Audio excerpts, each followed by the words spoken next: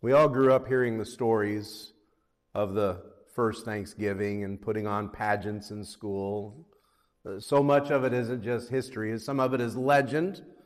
I hate to be the one to break the news to you, but the Pilgrims, they did not wear buckles on their hats and on their shoes, which I think is a shame, because I think that's a fashion statement that is just ripe for a return. I think that's the next big one. I would invest in buckled hats if I were you. I think it's coming back one of these days. We do know that the Mayflower landed in November of 1620. We know it landed and the settlers faced a harsh winter, and sometime after that they had a harvest festival with the natives. They did not serve turkey. They served deer and vegetables, of course, and they served shellfish, which I think is great too. I think lobster for Thanksgiving might just be one of those traditions also that we could bring back. I'd be okay with eating lobster on Thanksgiving.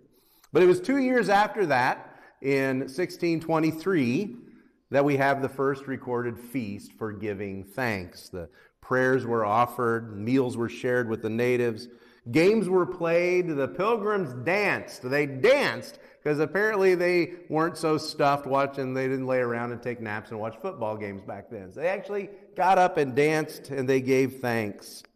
Now the story, of course, has been embellished a little bit here and there, and in some ways the tradition becomes more important than the truth to us. The fact is we do continue to remember to give thanks. We share, and that has become central to our celebration.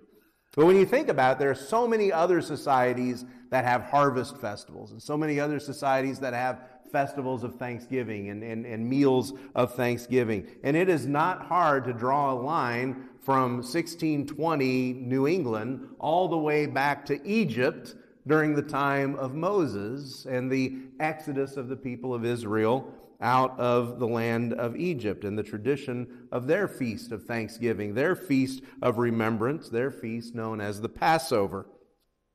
Give thanks to the Lord, for he is good. His steadfast love endures forever. We are in Psalm 136 today. If you haven't turned there yet, it's page 520 in those blue Bibles. Psalm 136 is a psalm of ascent. What does that mean? It is a psalm that was sung while ascending to the temple, while walking up to the temple, or more properly, while those pilgrims, different kind of pilgrims, still no buckles on their shoes, by the way, but a different kind of pilgrim, while those Jewish pilgrims would walk to Jerusalem, while they would go to Jerusalem to worship at the temple. And it's a song that they would sing as they got closer and closer to remind them of God's care. Psalm 136 is also a song that's traditionally sung at the Passover meal, on the day of Passover. After the meal, after the family has eaten, they open their books and they recite Psalm 136 together and they give thanks. And it reminds us of God's blessing and his care. We're going to do the first 3 verses again. I want to hear your voices. It's so important. And those of you joining us on the internet, feel free to recite along with us as we recite Psalm 136. Give thanks to the Lord, for he is good, for his steadfast love endures forever. Give thanks to the God of gods, for his steadfast love endures forever. Give thanks to the Lord of lords, for his steadfast love endures forever. That's the great thing about Psalm 136. You can memorize half of it instantly. Instantly you've got it down. You go home today and someone says, "What'd you do in church?" You say, "I memorized half of a psalm." That's incredible. That's amazing that you managed to get that done. But even better, as you read through Psalm 136, 26 times you hear that God loves you. You hear that he loves you with a love that endures, a love that never ends. You come away from this psalm with a sense of his love for you, his value for you. God doesn't just like you. God doesn't just care about you. God isn't there just in the good times. Instead, his steadfast love endures forever. As I've said, this is a psalm that is sung in call and response. One person would start and then everyone joins in the second half. That's how the pilgrims would recite it on the way to the temple. That is how the worshipers would recite it with the priests in the temple. And to this day, that is how Jewish families recite it around the table after Passover. The leader will say the first half, and then those others will respond. Those attending will respond with the second half. Verses 4 through 6. To him who alone does great wonders, for his steadfast love endures forever. To him who by understanding made the heavens, for his steadfast love endures forever. To him who spread out the earth above the waters, for his steadfast love endures forever. 26 verses. 26 times you repeat those words. 26 times you are told that God loves you. You know, on any given day, you'll lie to yourself, and you'll lie to yourself hundreds of times. On any given day, you will tell yourself, I'm not good enough. You will tell yourself, I am not going to succeed. You will tell yourself, I cannot handle the challenges that are ahead of me. I don't have what it takes. And the problem with those voices in your head that tell you that is they never get turned down. They always just keep getting turned up, louder and louder. And the longer we tell ourselves these negative things, the louder and more intense they get. They invade our hearts, they invade our minds, until all we ever hear from ourselves is who we aren't and what we can't do. Now, researchers have shown that it takes 5 positive thoughts to offset the damage that one negative thought does for you. And I know it sounds silly. And I know you probably wouldn't want someone catching you doing this. But if you can repeat to yourself positive, encouraging words to yourself, if you can say things to yourself like, I am strong, I am confident, I am up for any challenge that is ahead of me, these positive thoughts can get into you and they can change you. And beyond anything that you can say to yourself 5 times, what does God tell us 26 times? His love for you endures forever. One of the things you notice about Psalm 136 is the flow. It begins there with creation. Look at verses 7 through 9 and hear the creation story. To him who made the great lights, for his steadfast love endures forever. The sun to rule over the day, for his steadfast love. I'm not hearing you. For his steadfast love endures forever. The moon and the stars to rule over the night, for his steadfast love endures forever. You look around, you see the beauty of creation. You saw some great sunsets in the last few days. Did you watch sunrises too? Yeah, see some great sunsets, sunrises. Some of you got up a couple of weeks ago in the middle of the night and you watched a lunar eclipse, right? Some people got up and watched the lunar eclipse. I waited till morning and looked at all my friends' pictures on the internet. They were absolutely beautiful. But yeah, you get up, you see that the beauty of those eclipses. You see the beauty of a sunrise or a sunset. And you think, this is marvelous, this is amazing. God created this. He created this, the sun to rule the day, the moon at night. He created the stars. Not only created them, but the Bible tells us he named every star. Stop and look at how many we got up there. And he has named every one of the stars. And yet, the sun and the moon and the stars, they are not created in his image, as beautiful as they are. They are not the focus of his love. They are not that which inherits his kingdom. You are. See, it's not the sun, moon, and stars that have God's attention. It's you. And when he looks at you, he reminds you that his steadfast love for you endures. His love endures forever. You hear that phrase. You hear how the character of God's love is specified. It is steadfast love. Long before the Pilgrims landed there on the coast of New England, off the coast of New England, in the year 1535, a man by the name of Miles Coverdale set out to translate the Bible into English. And he came to this Hebrew word for the love of God. It's a very specific word. In Hebrew, it's chesed. You have to say it like that. You can't stand too close to someone. You're the perfect distance, Donna. You can't stand too close when you say chesed, because you'll get it. But that's the word for love, for this kind of love that God has here. And Miles Coverdale realized there is no English word that captures everything that this word for love means. And so what did he do? He came up with a new word. He smushed two words together. He took love and kindness and came up with loving kindness. And for a long time, our Bible said, His loving kindness endures forever. Modern translators sometimes say, His mercy endures forever. His covenant love endures forever. Or His steadfast love endures forever. Verses 10 through 12 now. To Him who struck down the firstborn of Egypt, for His steadfast love endures forever, and brought Israel out from among them, for His steadfast love endures forever. With a strong hand and an outstretched arm, for His steadfast love endures forever. Steadfast love, loving kindness, mercy, chesed, however it is that you say it, what does it really mean? You might think of it as a loyal love, a love that's born out of God's commitment to us. When God pledges Himself to us, He pledges His whole self to us. He pledges His whole identity to us. As long as God's covenant is maintained, His love endures. And since God does not break covenants, His love endures forever. Psalm 136 has a problem, though. Psalm 136 is beautiful. And Psalm 136 is just absolutely beautiful, but it's got a troublesome neighbor.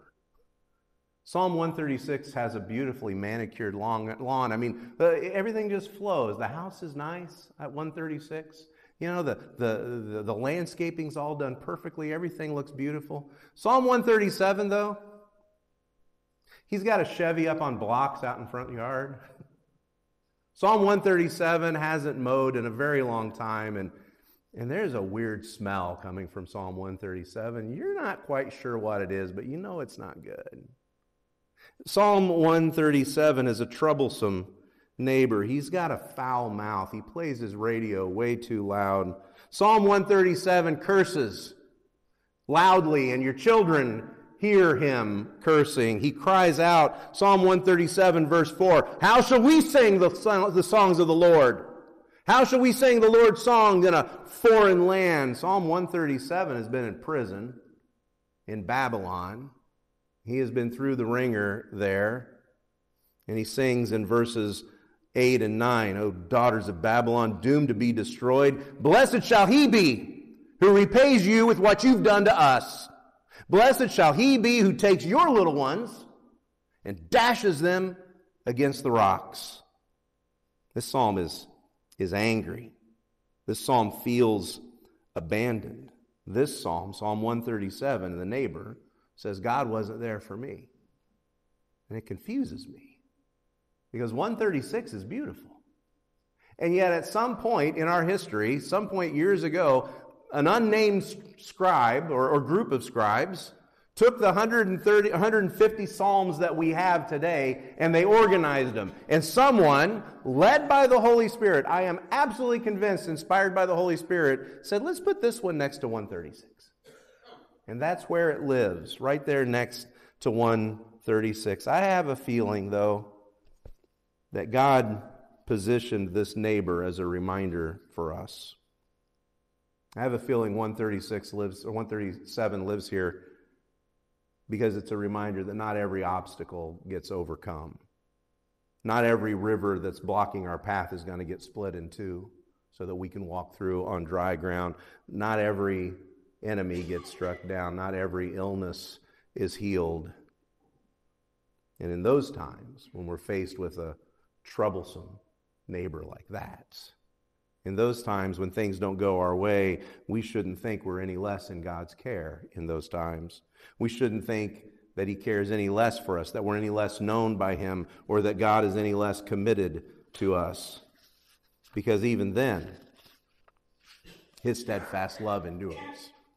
His steadfast love endures for us. The psalm began with creation. And then it continued on in the Exodus story, the story of Israel leaving Egypt, which is why this psalm is sung during the Passover celebrations. As Jewish families gather, they live out through the Passover meal. They live out the story of the escape from Egypt. They recount through the food and through the things that they read, the things that they say, the stories they tell, the songs they sing. They recount the story of God's commitment to them, leading them out of bondage of slavery and into the promised land. Not because they're worthy, but because God had promised, because of his love. Verses 13 through 16. To him who divided the Red Sea in two, for his steadfast love endures forever, and made Israel pass through the midst of it, for his steadfast love endures forever, but overthrew Pharaoh and the host in the Red Sea, for his steadfast love endures forever. To him who led his people through the wilderness, for his steadfast love endures forever. The next stanza after this one reminds people of the battles that took place to take the promised land. The next stanza lists names of kings and armies that were defeated. Great kings, mighty kings. Og, king of Bashan, is listed. Og, big King Og, who slept on an iron bed 13 feet long and 6 feet wide. The armies of the Amorites. But whereas the first half of the psalm is creation, the middle is history, the stories in the last stanza are stories from their backyard. They could look out their windows and see where those battles had taken place and what God had done for them. You know, for several years, I would get invited down to the grade school here in Kansas to teach about Passover.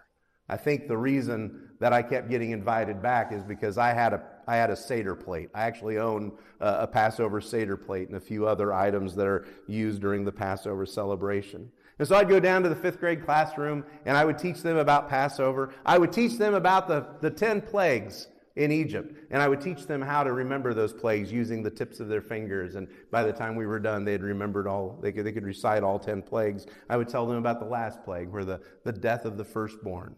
And I would talk about what the Passover meant, that the angel of death would pass over.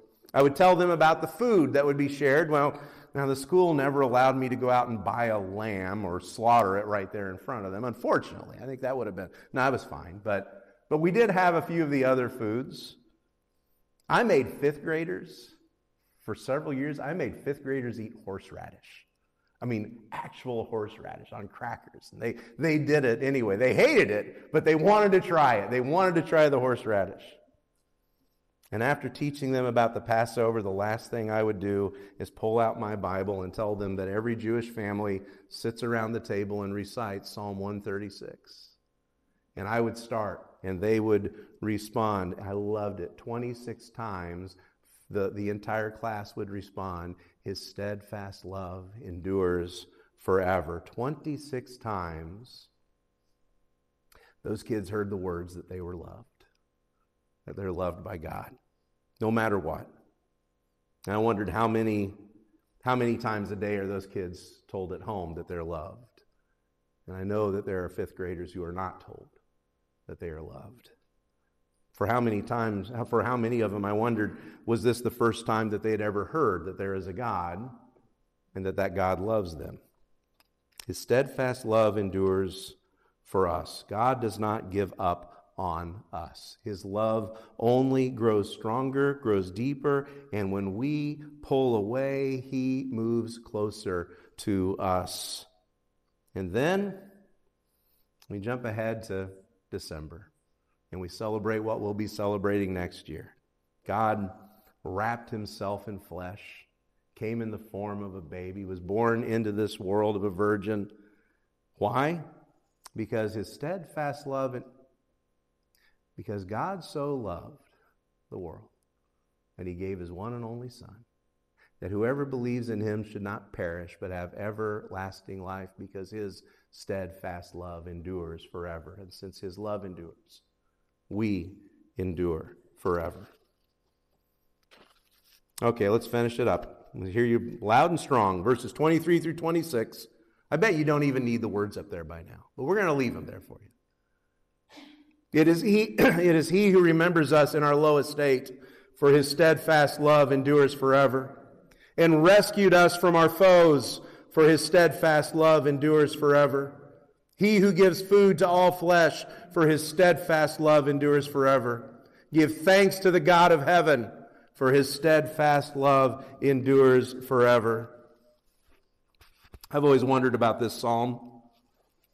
One of the things I've always wondered is, did this psalm grow with God's people? Well, was there a time when this psalm ended at verse 9, when all that this psalm was the story of creation? And then was there a time later when the story of the Exodus and the Passover, when verses 10 through 16 were added? And in those last few verses, the story of the conquest, did that get added later? Probably not, but I like to think about that. Did the story of God's steadfast love continue to grow with his people? I don't think so, but I like to wonder about it, because I know that the story of his love continues to grow with us. And I wonder what it would be like if we added our own verses. I wonder what it would be like if we added our own story, if we continued the song with our verses. Would you repeat those words with me again? Oh, give thanks to the Lord, for he is good. His steadfast love endures forever. The one who saw us through the trials of 2020, his steadfast love endures forever. The one who walks with us through cancer, his steadfast love endures forever. The one who weeps with us over dementia, his steadfast love endures forever. The one that holds us tight through our depression, his steadfast love endures forever. The one who carries us through hospice, his steadfast love endures forever. And the one who even hears the prayers that we keep to ourselves, his steadfast love endures forever. And those verses may not exist in your Bible, but I know where they do exist. I know that they're there because I know that Jesus is there. I know that Jesus is there in those dark nights, through those pains when you're not sure that you can hold on, that he's holding you in his steadfast love, that God always moves nearer. He moves nearer, and then he moves into your life through his Son, and his steadfast love endures forever. It endures for you. We come back week after week, and we remind ourselves of the gift of his love. And it's such a simple remembrance. It's just a cracker and some juice. And yet it endures. And for over 2,000 years, people have been gathering like us. They've gathered in multitudes. They've gathered in small family gatherings. We gathered around our tables in 2020, and yet still knew that we were connected, because his steadfast love endures forever. We've gathered in times when we're healthy. We've gathered in times when we're sick. We've gathered with friends not knowing if this is the last time that we would gather. And his steadfast love is enduring. And so whatever's ahead, whatever's next, while we can't know, we can know that his steadfast love endures. Let me pray. I'm going to sing a song, and we'll take together. Pray with me. Father, we give thanks to you, for you are good, and your steadfast love indeed endures forever. And so, Father, we thank you for seeing us through another year to sing your songs, another year to trust your presence, a year that we said goodbye to some friends, a year of trials, and a year with some joys. But we thank you for your steadfast love. And we thank you that when we could come no closer to you, you came to us through your Son. We remember his birth in the coming month. But Father, we also remember his gift again today, the breaking of his body, the shedding of his blood, and the way that his love was poured out for us. We thank you that as we gather today, we gather knowing that no matter what's ahead, your steadfast love will be there to see us through. It's in Jesus' name we pray. Amen.